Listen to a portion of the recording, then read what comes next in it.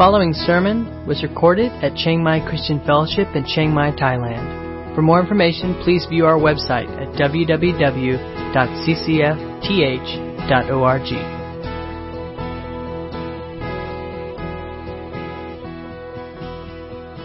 Believing you may have life in his name. The story of Thomas the skeptic illustrates for us really how difficult a thing faith is. And one of the questions that people wrestle with, theologians, philosophers, maybe you've wrestled with this, is the problem of can you simply decide or choose to believe something? In other words, can you will faith? Can you decide, well, Christianity sounds reasonable, I want to believe that, and just by a matter of your decision, you can inherit or own a faith that's adequate. How is it that we come to accept and really believe with conviction that something is true, especially something that is, by definition, unbelievable, that it seems impossible? Like, for example, the resurrection, right? That people could come back to life from the dead. How is that possible? Thomas said in this account that he could not believe in the resurrection without some kind of proof, right? He needed evidence. He said, I want to actually put my finger in the hole in Jesus' hand. And I want to put my hand in the gash in his side, right? I want that kind of hands-on, physical, tangible evidence. Then I can believe. And of course, in this account, we see that Jesus grants his wish. Right? Jesus does show up. He does appear to Thomas, and he gives him the kind of proof that he was asking for. But what about us, right? I remember as a boy, when I was probably about 13 years old, wanting desperately to believe in the Bible and in God. And I remember lying in bed one night, very depressed, very in turmoil in my soul at that young age, and wrestling with this whole notion of Christianity. And I wanted to believe it's true, and I remember crying out to God, saying, God, I want to believe you, but I need some help here. I said, all I need is just a quick glimpse. Like, if you could just kind of blow through my room, just give me 1 3-second vision, I would be good, and I'll believe you forever. And I prayed with deep conviction and belief and faith that God could do that for me. And you know what happened? Nothing. Just darkness, right? No vision, no anything. I believe God actually did answer that prayer. It just was a lot slower than what I expected, not quite in the way I anticipated, right? So how does it work for us? Is our faith just some blind leap in the dark? That, well, like, maybe it's true, I'll just believe in it, right? Is that how it really works? Well, if you're like me and you are by nature a skeptic, right, faith will be hard for you. But like Thomas, not impossible, right? And in fact, I think what I hope we will see is that the faith of a skeptic is actually some of the most pure and real faith of anybody, right? The faith of a skeptic is the most pure and real of any faith. And we'll see that in the life of Thomas by the time we get to the end.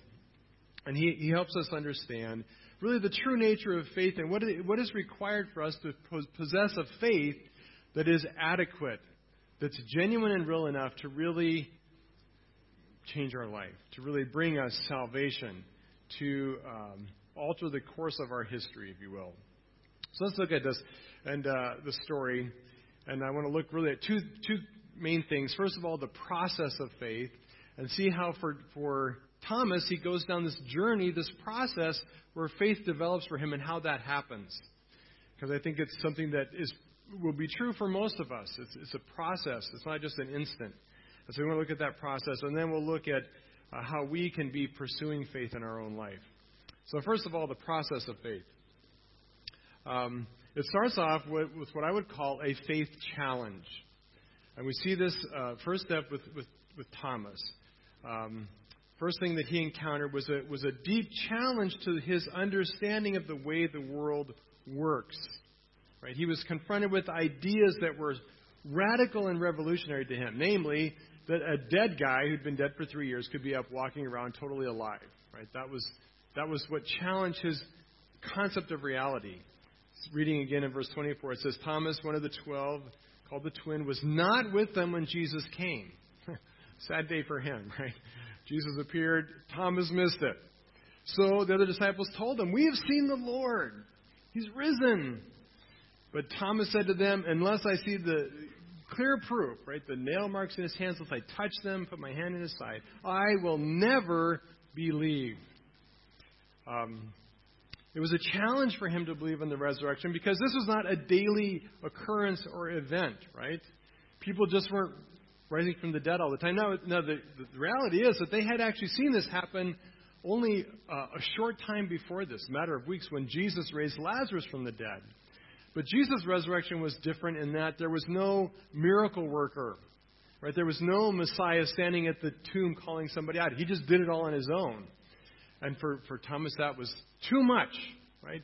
It's not possible. How could Jesus just, on his own, apparently, come back to life? Right? There was no category or explanation for that. And the problem was not, I don't think that Thomas didn't believe his friends saw something. I don't think he doubted. I don't think he thought his friends had been smoking, had been in Colorado and were smoking legal substances there. All right? I think he believed that they really saw something, but he questioned what it was that they saw. Right? Because it could have been a spirit, could have been a ghost, it could have been a vision. And if you believe in the Old Testament, which all the disciples did, throughout the Old Testament, God was appearing to people in what's called theophanies. He would show up often to many characters in the Old Testament, but it wasn't bodily, right? It was an image, it was a vision, it was some way that God appeared, but it was not human existence. And so he had lots of reasons to question, not that they saw something, but what they saw was the body, the resurrected, physical, real body of Jesus. And so that's why he asked for these specific evidence. He says, if it's really the body of Jesus and not some ghost or some vision, then I will be able to physically touch it. And not only that, but I'll be able to physically touch the evidence of his crucifixion. So that's what he's looking for. Not that they saw something, not that Jesus wasn't, living in heaven, but that his body had been resurrected. And the reality is that for none of us, really, faith cannot begin to develop unless our ideas about reality are challenged with new possibilities. So, for example, somebody who's grown up in a world full of science and naturalism, who's been told all their life that the only thing that's real is what you can prove scientifically. Nothing can exist beyond what we can touch, taste, feel, and see and hear. Right? For that person, the idea of a creator God who is transcendent, who's outside of the created order, who's beyond physics and the physical realm of the universe, that challenges, that's a new category for them that will challenge their thinking. Same way maybe for a Buddhist who believes in a never-ending cycle of life, and they've never heard this notion of a creator God who made it all. But it's a new category. It challenges their view of reality. For me, it was easy to believe in a God who created everything. I grew up in a Christian home, and I'd heard stories about creation since before I could speak. So that was easy for me. But what was hard for me was to believe that this creator God could be a loving God. I thought, how could God possibly love a creep like me? Because I hated myself when I was a kid, and I knew I was a troublemaker. And I thought, why would God love somebody like me? Right? That challenged my worldview. And that's exactly what happens to Thomas. Right? He is confronted with some view of reality that he's never imagined before, and it's the beginning of faith. And it's much like a seed, as Jesus said, a seed that gets planted in the soil, right? That idea, that kernel of truth gets planted in a heart and in a mind. And initially, Thomas is struggling with it. But given time, given the right soil conditions and water, it can grow and bear fruit. Now, what the experience for Thomas was not a seed What the experience for him was much more like a storm that had just blown into his soul and was wreaking havoc like a tornado in his life. Right? For 8 days, he is in turmoil as this idea and possibility of resurrection just boils in him. Right? And everything in him says, no, this is absolutely not possible. But there's a glimmer, a door, a crack that's opened, a seed that is planted that begins him thinking. But of course, it's got to move past that. And so 8 days go by, and they're in the upper room again. They've locked the door because they're still afraid of the Jews. And he's going to get step 2. And step 2 is that faith requires evidence. Okay, faith requires evidence. Now, for some of you, this is going to be kind of a hard concept because you've been told all of your life that faith is the opposite of evidence, right? That somehow, faith is something you can't prove. Well, I'm going to show from Scripture today that that's absolutely not true. Okay? In fact, real faith requires evidence. Now, it is possible for some people, maybe a lot of people actually, to believe in something just because they want it to be true. Okay? My wife is like an extreme optimist on steroids, right? And if she wants something to be true, it's true no matter what, just because she wants it to be. And so I don't argue with her about those things, right? There is that kind of faith. So for example, children believe in Santa Claus because they want to believe in Santa Claus, right? Some Christians may believe in Jesus because they want Jesus to be true. They want the Bible to be true, and for them, that's enough. The problem with this kind of faith, though, is that it is usually not strong enough to weather the storms of doubt very well. And, even more importantly, it has no answer to those who question it. It has no answer. So if you're a believer, and the only reason you believe in Jesus is because you want it to be true, and a skeptic like Thomas comes up and he starts asking you about your faith. And you say, well, I just believe it because I want to believe it. Okay? They're going to think you're crazy, right? They're going to think you're crazy because that's not sufficient for many people. How many of us, and the bigger problem, the problem is that when those kind of questions come, oftentimes an untested faith, a faith that is built only on wishes, cannot stand. And the reality is, so many families see their kids grow up in a Christian home, and they send them off to college, and they crash and burn in their faith. They cannot stand because their whole faith was only built on a wish, not on solid evidence, on nothing substantial. Right? None of us want that for our kids. How many of us still believe in Santa Claus? Anybody? Right? Nobody's going to admit to that one, right? Now, I want him still to be real, right? It would save me a boatload of money. I want him to be real. But guess what? There's no substance to that belief, so we've all abandoned that one. You see, faith requires more than just a blind leap into a wish. Now, if you've read this passage and you know this passage, you're going to say, hey, wait, hold on, Pastor Tim. I got this, Verse 29 says, Jesus said to Thomas, have you believed because you have seen me? Blessed are those who have not seen and yet have believed. Ha! There you go. See, faith should be without evidence, right? Blessed is the one who does not see and believes. Well, we'll see later on why I believe that this saying of Jesus is greatly misunderstood. And Jesus is not saying here that faith is without any kind of evidence or proof. And we'll see that in a minute. So here's the thing.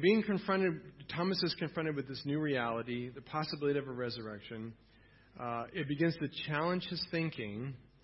But in order for it to really go anywhere, there must be some evidence that this new reality is an actual possibility.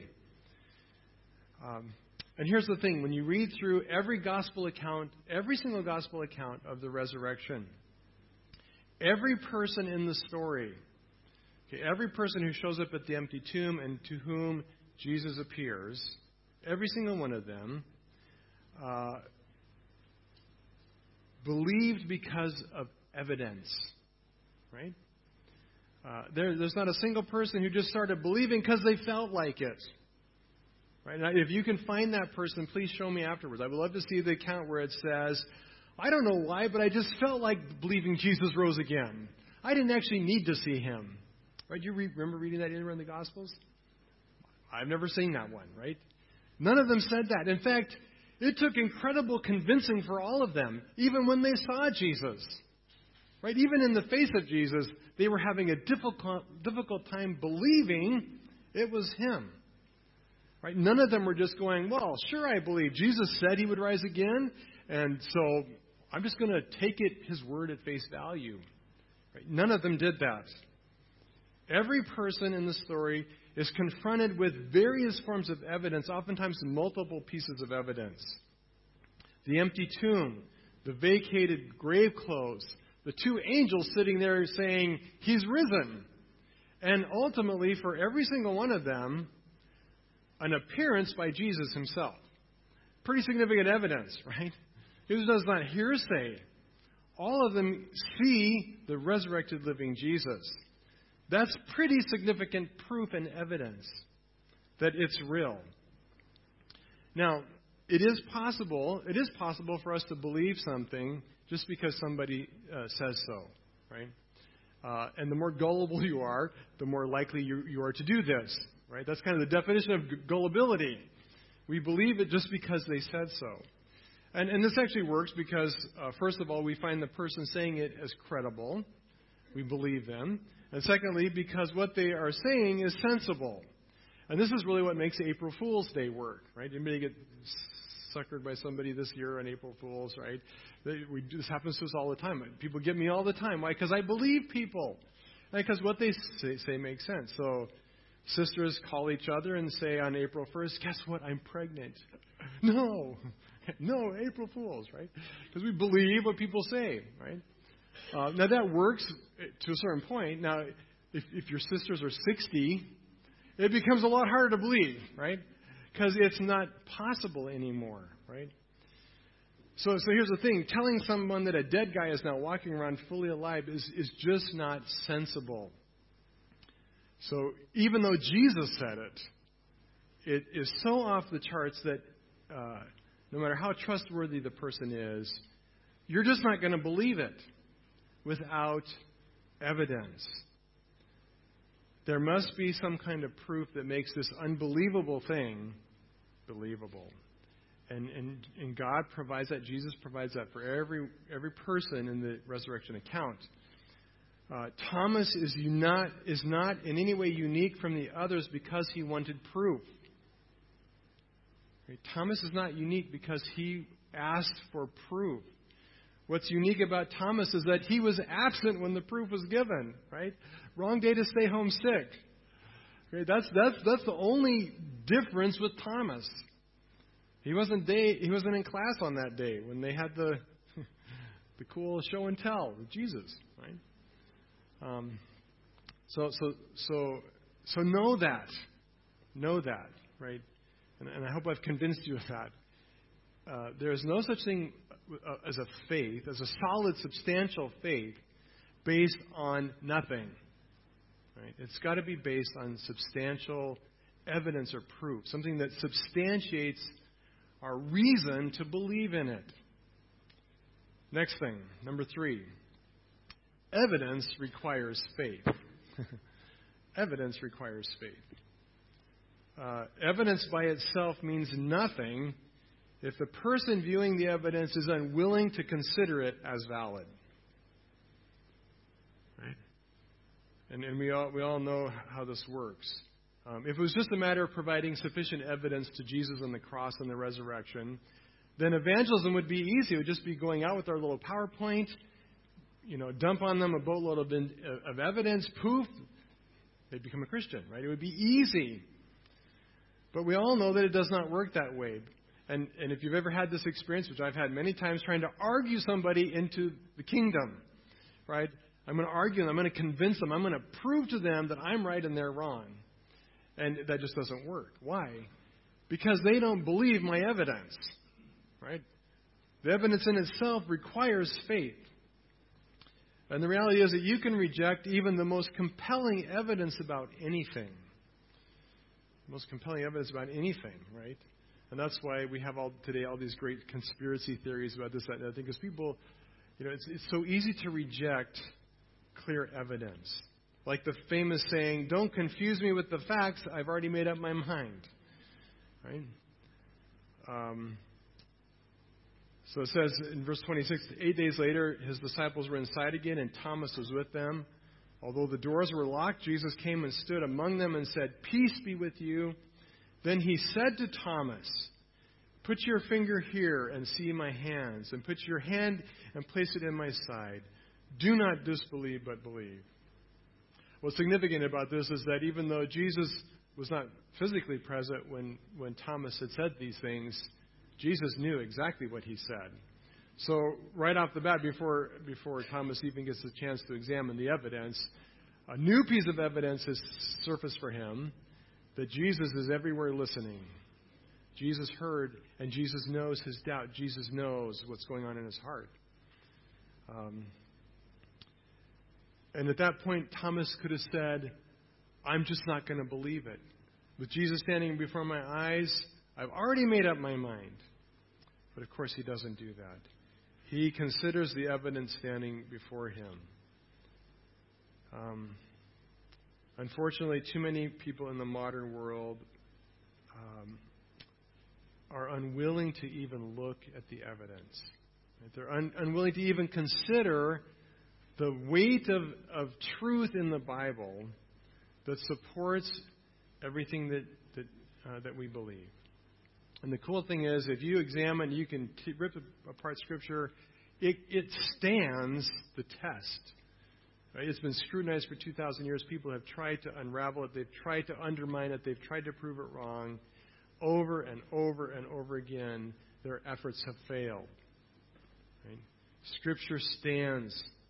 Right? Doesn't mean that that everybody believes it. No. Of course, you can reject it. If that's your agenda and your determination, sure, you can believe or not believe anything you want. But for those who will honestly consider the evidence, who will have faith to at least consider what's written, right? It's the next step in the journey of faith. The last thing of all, last in the 4 steps, last step is this: faith opens new horizons. Of course, Thomas sees Jesus. He hears him speak, these omniscient, all-knowing words, reading Thomas's mind and thoughts, giving him the evidence. And Thomas, he sees the evidence. He sees the scars. We don't know that he actually touched, but it was there. Maybe he did.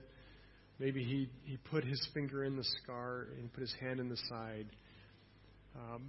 The evidence was sufficient. And Thomas answered in verse 28, "My Lord and my God." With the living Jesus standing before him, he had all the proof that indeed it was not a vision or a ghost. It was the actual bodily resurrection of Jesus, alive and in the flesh. Right? He's not a ghost. And he declares his faith. But I don't think he does it like this. I don't think he says, "Okay, this all seems to be rather reasonable, a reasonable explanation of things. So now I think I will choose to believe it's true." Okay, just as, here's one of the things. I don't think faith works by choice. In fact, I think so convincing was the evidence. I think so overwhelming was this Jesus standing before him, flesh and blood and scars and all, speaking to him his own thoughts. So convincing was that evidence that Thomas could not help but believe. And he had no choice in the matter at this point. There's no way at this point Thomas could say, "Nah, it's pretty good evidence, but I think I'll choose not to believe." I don't think it was possible for him. Right? He couldn't help but believe Jesus resurrected standing before him. And you see, that really is what real faith is about. Faith is not just a decision or choice to want to believe something. It is a conviction so deep and certain that we simply cannot believe otherwise. We are convinced that this is truth, absolute truth. And it changes our life because all of a sudden we now have a whole new reality.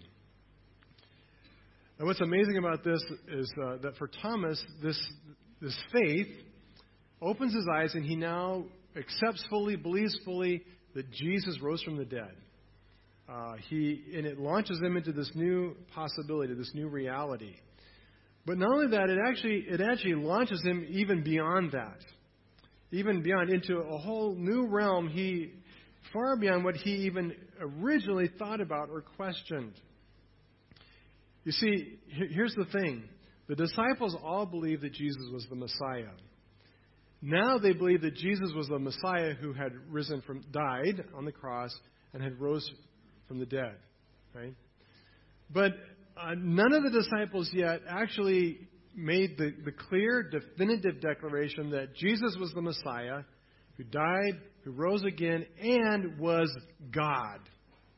Right? This is a whole new category. And all along, it was clear that the disciples failed to understand what Jesus meant by Messiah, what he meant by who he was. And so Thomas not only gets the resurrection, but now he gets a whole new thing.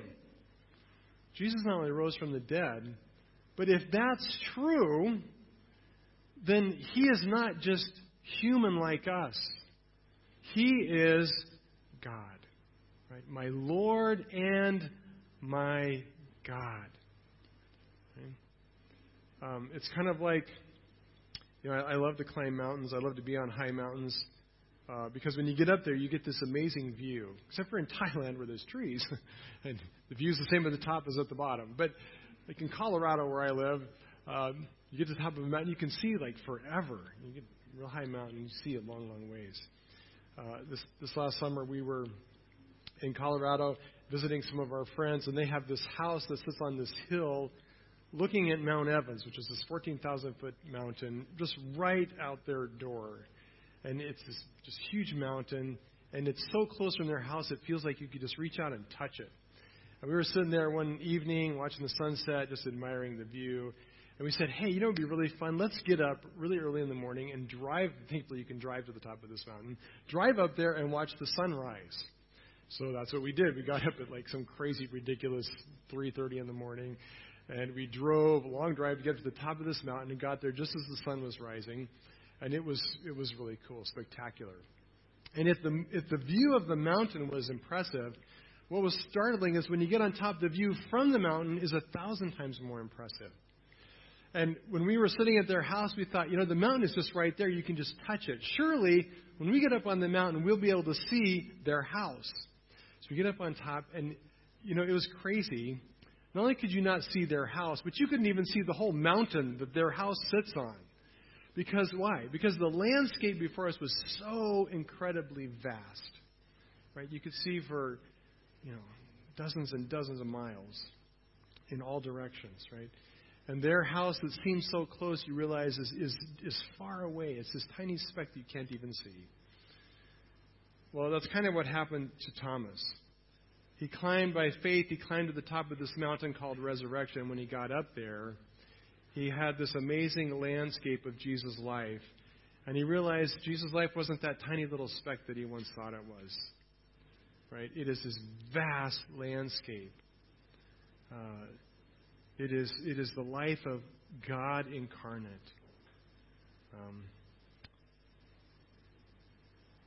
He sees the infinite reality, infinitely glorious reality of who Jesus really is as he stands on that mountain of faith.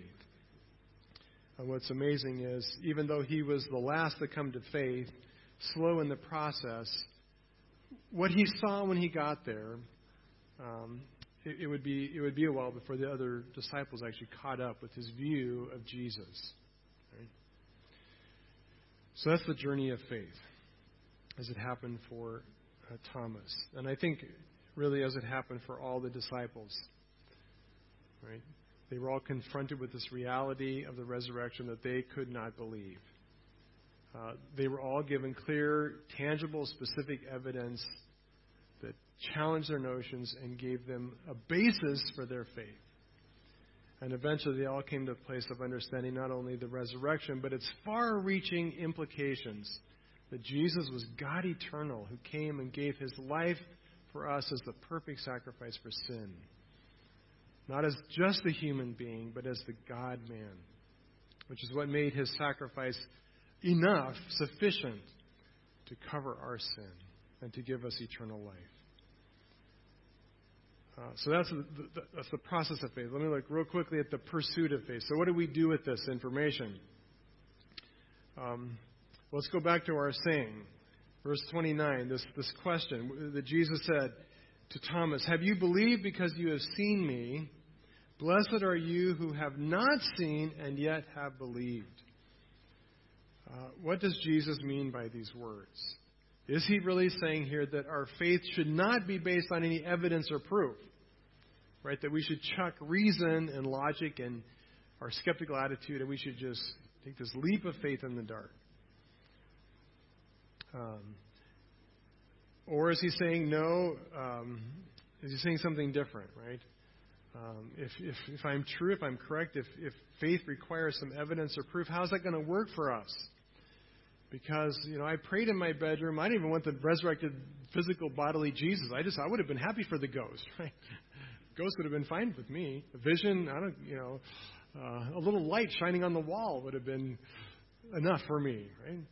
How does this work for us if we don't get the bodily Jesus showing up when we're questioning the reality of it all? Well, it is not that there is no evidence, but it is different evidence. And what Jesus is saying here simply is this, that he is no longer going to be visibly present, right? He saw coming the ascension when he would leave earth permanently, until the second coming, and that for the vast majority of Christians, they are going to have to come to faith without the privilege of that hands-on, face-to-face encounter with the resurrected body of Jesus. That's us. He is not saying that evidence is not necessary. In fact, in all that's written in the account, Jesus, I think, would say the exact opposite. No, that you need evidence. But the thing is, the evidence for us comes through the witness of those who were firsthand, those who experienced it firsthand. Right? Our evidence comes through guys like Thomas and Peter and John. In fact, John himself is very careful that we do not make this conclusion that our faith is without substance. And the very next thing he writes in verse 30. Notice what he writes in verse 30 and 31. He says, "Now Jesus did many other signs in the presence of the disciples, which are not written in this book. But these are written so that you may believe that Jesus is the Christ, the Son of God, and that by believing you may have life in his name." John follows up this account of the resurrection with his purpose for the book. So I wrote this book for the very simple reason that I could lay out the evidence, the signs, the clear evidence of why you should believe Jesus is the Son of God, the living God who came and gave his life for us, the Word of God become flesh, right? So that you may believe. In fact, in verse 30, unfortunately, a lot of translations translate the very first word "now." Really, it should be translated "therefore." Okay, men un, therefore. And it connects these verses together. It's not just loose connection, it's a direct connection. You could translate it this way: "Therefore, since Jesus is God who rose from the dead, I have written about these signs so that you might believe." Okay? He says, yes, you need evidence of your faith. You need substance. You need to know the facts. And that's why I've written this book. Jesus does not make personal appearances anymore, sadly. He will one day, but for now, he is not making personal appearances. But it's not necessary. There is enough evidence left behind that we can dig out all the proof and evidence we need to have a solid, firm faith in the truth and reality of the gospel. And that witness is in Scripture. Right? All that's recorded in the Bible, in the Gospels, in the Gospel of John, in Matthew, Mark, and Luke, and all that's recorded in Scripture. The Word is enough for those who are willing to examine the evidence. Now, again, does that mean everybody's going to look at the Bible and get saved? No, sadly, because a lot of people will reject the evidence that's there. That they will listen to other voices. But for those who search and who honestly will examine the evidence of Scripture, it will be overwhelming. Right? It is overwhelming evidence. In fact, Paul says in Romans 10:17 that faith comes by hearing. Hearing what? The evidence. Right? Faith comes by hearing the evidence, the witness of those who saw and lived with Jesus. So faith comes by hearing. How does hearing come? Hearing comes by the word of Christ. Right? All that's written down in the Gospels and Scripture. If you want to have true faith in Jesus, a deep faith in Jesus, an unshakable faith in Jesus, then you need to be examining the Scriptures. John confirms it when he says he's carefully recorded many of these signs and wonders as evidence to support the claims that Jesus is the Son of God, so that you might believe. The evidence and the witness of Scripture is enough. So last thing, I titled this message, Resurrection Faith. What do I mean by resurrection faith? And do you have it? Right? What I mean by it is simply this, that the resurrection is the faith challenge that every person needs to really come to true saving faith. And that's why coming to grips with the resurrection as a fact is really the beginning of every person's faith journey. You cannot be saved by believing just simply in the death of Jesus on the cross. And unfortunately, we often teach this, and it's because there is some truth in it. The crucifixion is essential and makes our salvation possible. Jesus' death on the cross is what makes it possible for God to justly forgive us. You cannot be saved without Jesus' death. It's essential. But the resurrection is the essential event that makes faith in His salvation possible. Why? Because the reality is anybody could die. Right? Believing that Jesus died is not enough to save you because anybody can die. Right? In fact, all of us will. It takes no special skill to do that, actually. It's inescapable. Right? Believing that Jesus died doesn't mean anything if that's all you believe. The fact that Jesus rose from the dead, though, makes everything about Him unique and extraordinary. Right? That puts Him in a different class. It shows us that Jesus was the eternal God who died in your place, who left heaven and came to earth and took human flesh and blood and allowed Himself to be nailed to the cross as your sacrifice for sin, to pour out on Himself the punishment you and I deserved. Right? The resurrection is what makes that certain, if you believe it. It proves that He is the living God, just as He claimed. So death makes salvation possible, but His resurrection is what makes faith possible. As we wrestle with that reality and come to consider the evidence and say, yes, I believe that Jesus was God because He rose again. And of course, the promise and hope for us all is that it's our future. Jesus rose as the first fruits of the resurrection. John says that by believing you will have life in His name. And that doesn't mean just life here and now, but it means eternal life, unending life, resurrection life, in the name of Jesus. You've been listening to a sermon recorded at Chiang Mai Christian Fellowship in Chiang Mai, Thailand. For more information, please view our website at www.ccfth.org.